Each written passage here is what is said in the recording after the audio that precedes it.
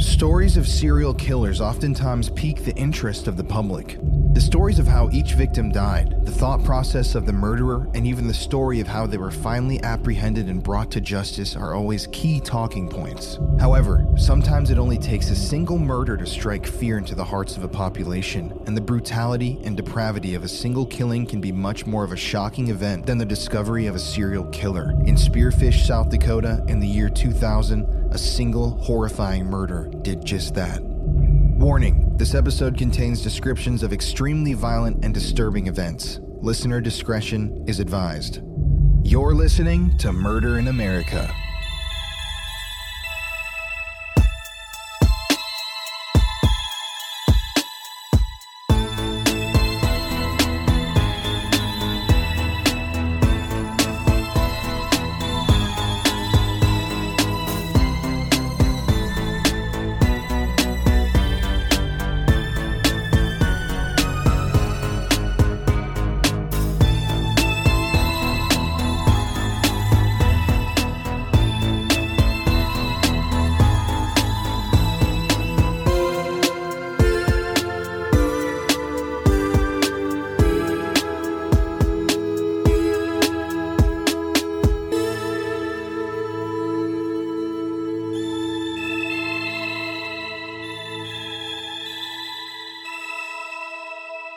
In a small town called Spearfish, South Dakota, lived the Poage family. David, the patriarch, and Dottie, the matriarch, along with their two teenage children, Chester and Samantha. The family seemed to live a normal Midwestern life. They were hard workers, attended church every Sunday, and they mostly kept to themselves and tended to their farm.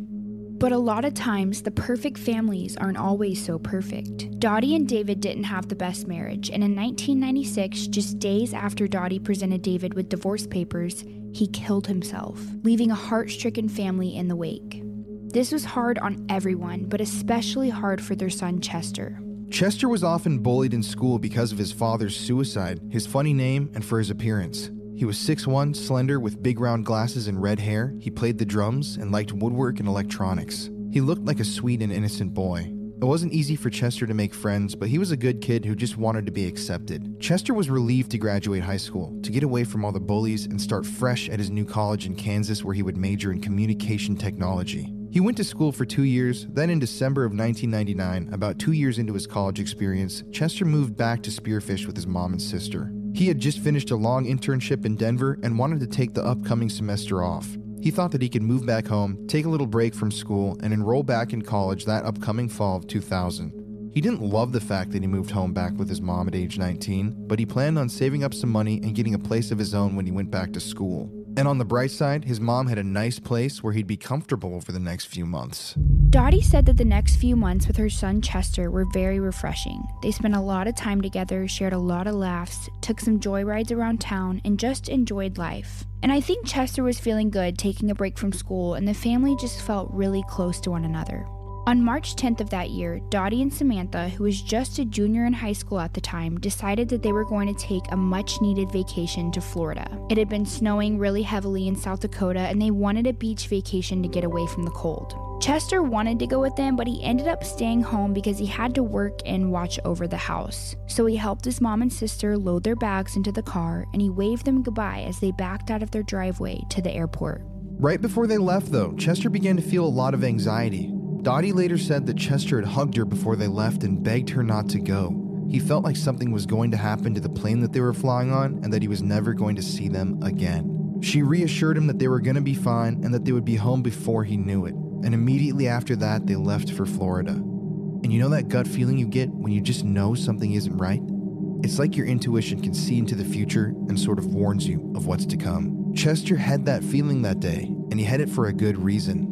Little did his family members know, after they waved their goodbyes to Chester that day, they would never see him again. Alive, that is.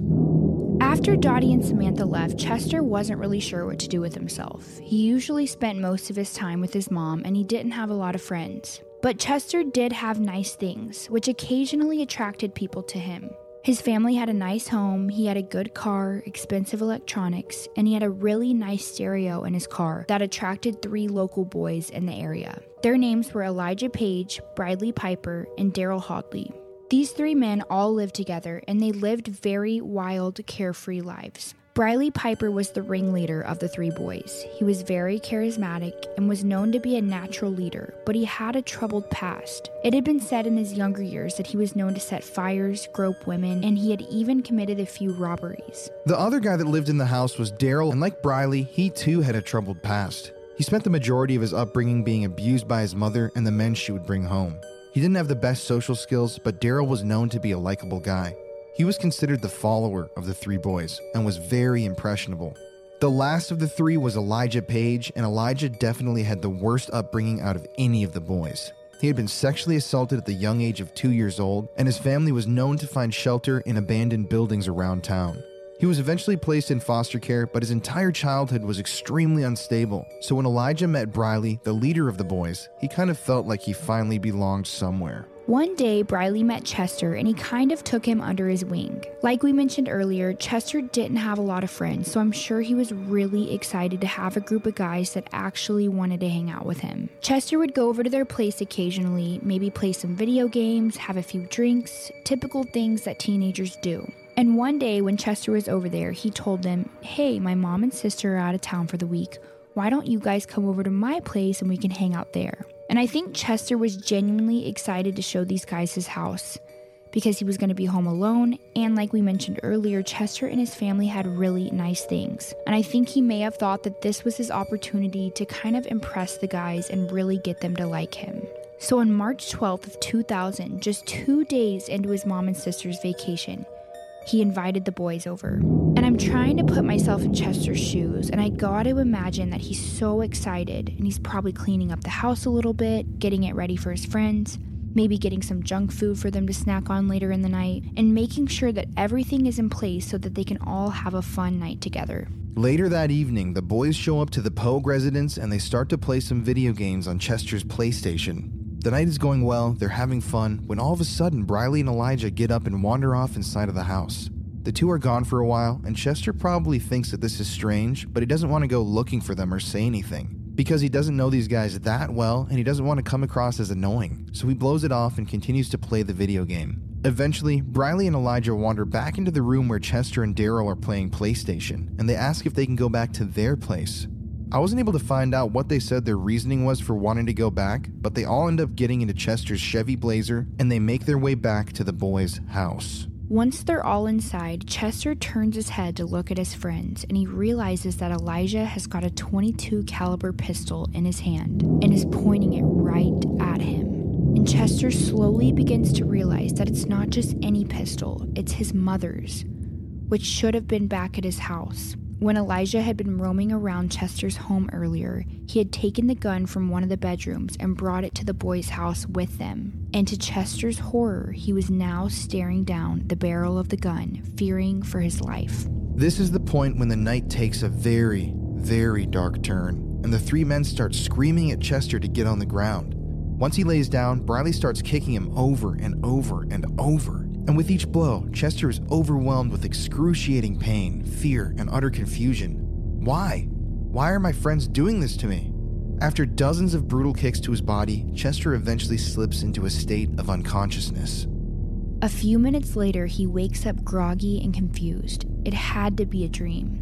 But as he opens his eyes and he looks down, he sees that he's tied to a chair with a cord tightly wrapped around his body, restraining him. There's a tire iron placed on his feet, rendering it impossible for him to escape. Chester looks up, sees his friends standing in front of him, and he starts pleading for his life. "Why are you guys hurting me? Please let me go. You don't have to do this." But Chester's desperate pleas fall on deaf ears and mean nothing to these monsters. It is at this moment that the men bring out this beer bottle, and they start bringing it towards Chester. And before he knows it, the men force open Chester's mouth and start pouring the drink down his throat. And as horrifying as this situation sounds, that isn't even the worst of it. This beer that the boys made Chester drink doesn't taste like regular beer to Chester. And the reason why it doesn't taste right is because it wasn't just beer. The boys had crushed up different pills and mixed them into the beer, unbeknownst to Chester. And this wasn't all that was in the drink. The next ingredient is evil. The men had also mixed hydrochloric acid into the beer.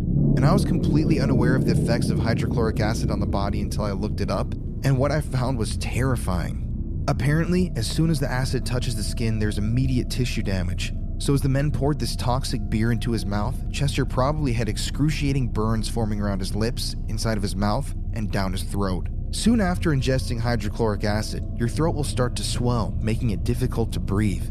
You eventually have several abdominal and chest pains before profusely vomiting blood. So you have to imagine the indescribable amount of pain that Chester was going through in this moment when his friends literally forced him to drink acid. And I want to take a second to remind you guys, these were his friends, not random guys off the street. These were people that Chester brought into his home, people that he thought he could trust. It was at this moment that Elijah reaches over to Chester's pockets and pulls out his wallet. He sort of sorts through it and pulls out Chester's ATM card. This is what they were after, his money. And at this point, they no longer needed Chester. He was just a witness that they needed to get rid of. So while Chester's sitting there, starting to feel the effects of this hydrochloric acid, the men start to talk about how they're going to kill him, right in front of him. One of the men suggests they bring him to a secluded wooded area in Higgins Gulch State Park. So they untie Chester and force him back into his car and start to make the drive. And as Chester sat in the car during this 10-minute journey, I'm sure there were a million thoughts racing through his head. And I'm sure that one of those thoughts is that these were going to be his very last moments on Earth. His friends were going to kill him. The four men eventually arrive at the park, and it's so desolate out there that no one is around to witness what is happening. No matter how loud Chester screamed, no one could hear his cries for help. After getting out of the car, the men start to make their way towards the trail, making sure Chester is a few feet ahead so he can't escape. They continuously push him, sometimes knocking him to the ground and into the thick snow. They then strip Chester of all of his clothes except for his underwear and his shoes, and he's standing there, naked, vulnerable, and cold. They point to the dark forest and tell Chester to walk in the direction of the woods. While walking through the woods, the men repeatedly hit Chester over and over again. At this point, Chester couldn't take it anymore. He was freezing, his internal organs were burning from the acid, and his body was being beaten to a bloody pulp. They eventually reach an icy creek deep in the woods, and at that point the boys order Chester to lay down in the freezing water. Once he's in the creek, Elijah pulls out a large knife and stabs Chester in the neck. It's at this time that Chester knows that he's about to die, so he makes one last request to his murderers. Holding the wound on his neck, he asked the boys if they would let him die back at his house. He told them that if he was going to bleed out, he at least wanted to be warm. Briley surprisingly agrees to this request, but tells him to wash the blood off of his neck first. As Chester starts to wash the blood away, feeling the smallest glimmer of hope, the three boys push him back into the water and start to drown him. Briley stands on Chester's neck as the other two hold his struggling body under the water. But just before he drowns, the boys decide that they want to torture him just a bit more, as if they hadn't done enough. Briley grabs the knife and stabs him a few more times before heading back to the car to let Elijah and Daryl finish the job. As Chester lays there, barely clinging to life, Elijah and Daryl grab heavy rocks and start throwing them at Chester's head, and this is what ultimately kills him. The men leave Chester's body floating in the creek, naked, bloody, and battered. After killing him, the boys get into Chester's car and drive back to his house. The three search through the home, rummaging through everything, trying to steal anything of value. They manage to leave with a good amount of valuables, leaving the Poage's residence destroyed. On March 19th, a week after Chester was murdered, Dottie and Samantha come back from Florida, and as they drive up the driveway to their home, they are blissfully unaware of the atrocity that has occurred. As they approach the home, they notice that all the lights were off and that Chester's Chevy Blazer isn't in the driveway. Dottie's a little disappointed at first because she expected Chester to be there to greet them when they got home. But she isn't worried just yet. She thinks that maybe he's at a friend's house or maybe he's running errands. But when she opens the front door to her house, she becomes sick to her stomach. She has been robbed. There's broken glass all over the ground. Drawers and cabinets are open. And as she runs through the house screaming Chester's name, she's only met with silence. Instantly, Dottie knows deep down that something terrible has happened, so she immediately calls the police and reports him missing. But at this point, there isn't much police can do, and a part of them probably thinks Chester's an adult. His car is missing, it's likely that he just picked up and left. But Dottie knows that that's not the case. And even though they eventually get Chester's missing persons case in the media, there are no leads. And at this point, the case goes cold. Now let's take a second to picture this scene together. It's a beautiful spring day, flowers are blooming in the Black Hills, and local wildlife has come out from winter hibernation, and there's a sense of life in the air.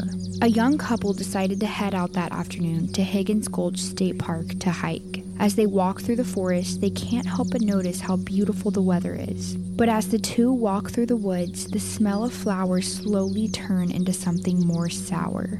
And as they come out from the trees to enter a clearing where the creek flows, they stumble across a dead body. It is now 5 weeks after Chester's murder, and this couple just happens to stumble across his body on their hike. They immediately call investigators, and officers rush to the scene. Upon arriving, investigators were shocked to see that this victim hadn't died from a hiking accident or a medical emergency. They had been murdered. This was the first homicide that the Spearfish Police Department had seen in years, and as they further inspected the body, investigators were horrified to see the brutality that Chester had faced. And despite his corpse being in the water for 5 weeks, there was barely any decomposition to his body because the water in the creek at the time was so cold. It was this cold water that allowed investigators to quickly identify this John Doe as missing local man Chester Poage.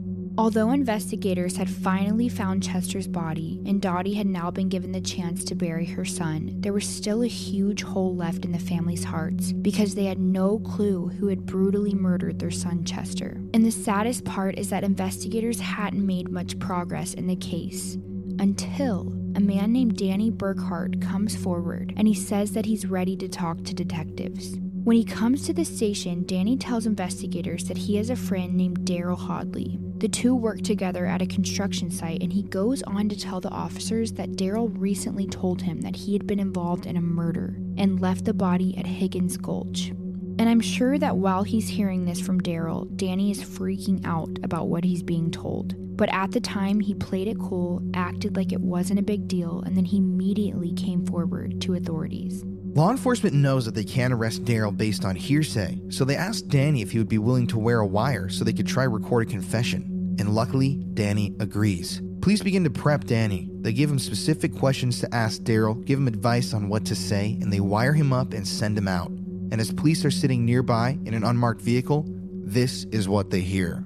We had a .22 pistol, and it was his gun too. And Eli pulled out that .22 and was like, "Get down on the fucking floor, f***er." And he was all like, "What the fuck is going on, dude?" We didn't even use the .22 pistol because we didn't find the bullets for it. And they got rid of the knife. Everything that had any kind of blood on it, you know? This audio was exactly what they needed, but investigators still wanted to bring Daryl in to see if he would say anything else about the murder. So they bring him in for questioning and they start to press him. Daryl starts to open up to investigators. He gives up the names of Elijah and Briley, but he proceeds to tell detectives that he wasn't at the park when Chester was murdered, and that his two friends were responsible for the crime. But investigators found this suspicious because he knew a lot of the details of what happened. He knew that there was a knife involved, he knew it happened at Higgins Gulch. So they ask him, if you weren't involved, then how do you know all these details? Daryl replies and says that Elijah told him about the murder right before the other two boys left town. Apparently, the guys were anxious about getting caught, so Elijah split to Missouri and Briley went to Alaska. Investigators knew that they needed to find Elijah and Briley immediately, so they sent officers to Alaska and Missouri. They were able to locate Briley in Alaska pretty quickly, but finding Elijah was extremely difficult. They knew that he had a lot of Chester's expensive items that he had stolen on his person, so they alerted local pawn shops and told them, if you see this guy, give us a call because he's suspected of murder. And what do you know? Soon after that, they get a call that Elijah came into a pawn shop to sell a stereo. Hearing this, investigators quickly swooped in and located Elijah, and now all three boys could be interrogated. However, at first, Elijah, who had been arrested in Texas, was jailed in Texas, and Briley was being held in Alaska, so the group was still separated. But interestingly, the day after Elijah was arrested, he confessed that he had indeed been a part of the murder of Chester Poage, and hearing this, South Dakota moved quickly through the courts, and before long, both Elijah and Briley were extradited back to the Rushmore state to face investigators. And these interrogations got really messy. Everyone was taking the blame off of themselves and pointing the finger at everyone else. Daryl was saying that it was Briley and Elijah that were responsible. Elijah was saying that it was Briley's master plan. And Briley was saying that it was Elijah's. It was basically one big mess. And at the time, nobody wanted to admit responsibility. A key turning point in these interrogations was when investigators agreed to take Elijah over to Higgins Gulch in person to reveal how the events of the fateful night unfolded. And when he was at the location, Elijah caught all of the investigators up to speed. Elijah's videotaped confession corroborated all of the confessions and evidence that investigators had already collected and also revealed a stunning detail. Elijah stated while on the scene of the crime that Briley Piper at one point had planned to sexually assault Chester while he was beaten and bleeding in the creek. And hearing of this planned sexual assault, Chester had decided to attempt an escape and made a run for the woods. But there was a fatal flaw in his plan. The three killers had already taken his glasses from him, rendering Chester nearly blind. Elijah ran off to capture him, dragged him back to the creek, and it was at this point that he was murdered. Eventually, all three men were convicted of first-degree murder in the case of Chester Poage. And when the details of the murder hit the press, the case shocked the state of South Dakota to its core. There were protests, there were news articles, and above all, there was Dottie, Chester's grieving mother, who continuously interacted with the press. But no matter how many interviews she gave, no words could bring Chester back from the dead. Daryl had his case heard to a jury, and he was given life in prison with no possibility of parole. Briley Piper pleaded guilty to first-degree murder and found himself on death row, where he currently sits awaiting execution. Elijah Page pled guilty to first-degree murder and even requested sentencing by a circuit court, opting to avoid a trial by jury. Interestingly, Elijah reportedly asked to be given the death penalty. This is something that we rarely see in murder stories: remorse. Elijah's foster mom in an interview after his death stated her belief that Elijah was genuinely regretful for what he had done to Chester, and that he felt like his own death was the only thing he could do to help heal the wounds from the crime that he had committed. For his last meal, Elijah requested steak, jalapeno poppers, onion rings, a salad, and ice cream. He was put to death by lethal injection on July 11, 2007. He was the first person executed in South Dakota since 1947, when a man by the name of George Sitz was electrocuted after murdering two individuals, a clerk who was killed during a botched robbery and a sheriff who he shot in Spearfish, South Dakota after escaping prison. Elijah Page stated that he had no last words and died quickly in silence. Chester's mother, Dottie, was present at Elijah's execution. She told Minnesota Public Radio that her son was somebody that desperately wanted to make friends. Chester's mother, Dottie, was present at Elijah's execution. She told Minnesota Public Radio News that her son was somebody that desperately wanted friends, but made a bad decision in befriending Elijah Page. She said, quote, "He stepped out of those boundaries and considered someone a friend who took his life, and he paid the ultimate price. Elijah Page had the ultimate penalty for his ultimate crime, and for that I am proud of the state, attorney general, and the governor for a job well done. I am proud to be an American." End quote. As also reported in the Minnesota Public Radio News, after the execution, Sheriff Richard Mowell, who investigated the case, claimed that it was his job to protect families from individuals like Elijah Page. He said, quote, "Never in my 35 years of law enforcement experience have I seen such a violent, torturous death as that of Chester Allen Poage." He said, "I can assure you that after witnessing what I witnessed tonight, that not only did Elijah Page have a much quieter, quicker, and apparently to me, painless death, but I can assure you he will never do this again." It really does make you wonder though, is it possible that Chester's spirit could be still out there, haunting the creek where he died? Could it be that when someone loses their life in such a violent, tragic manner, that they leave some sort of an energy imprint on the land where they passed on to the other side?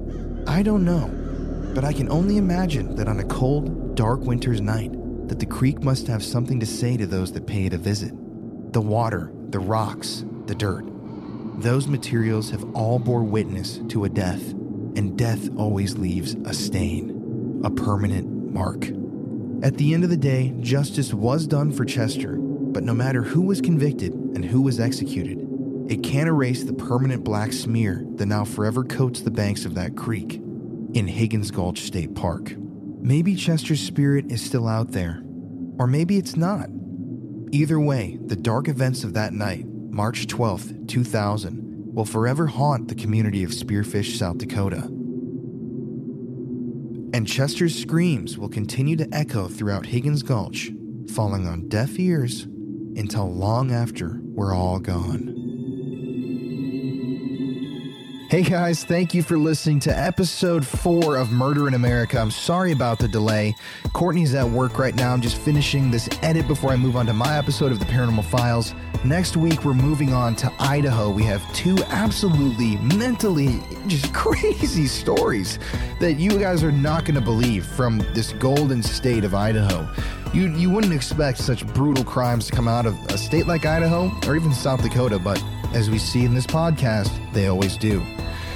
Just a reminder that our Patreon is running, got those videos uploaded from the previous Texas Killing Fields episode and the stuff that I shot across Texas last week. Be sure to follow us on Instagram at Murder in America. You can see Courtney and I, see what we're up to, follow our adventures. We just had a tough week. We had a funeral in the family, so it's been a bit rough for all of us, and we can't thank you enough for the support. And let me just ask you here at the very end, do you think the Chester Poage spirit could still be out at Higgins Gulch State Park? Do you think that the screams could possibly be heard on a cold, dark night? It really makes me ask the question. The dead don't talk. Or do they? Sweet dreams, everybody. Thanks for listening, and we'll see you on Saturday.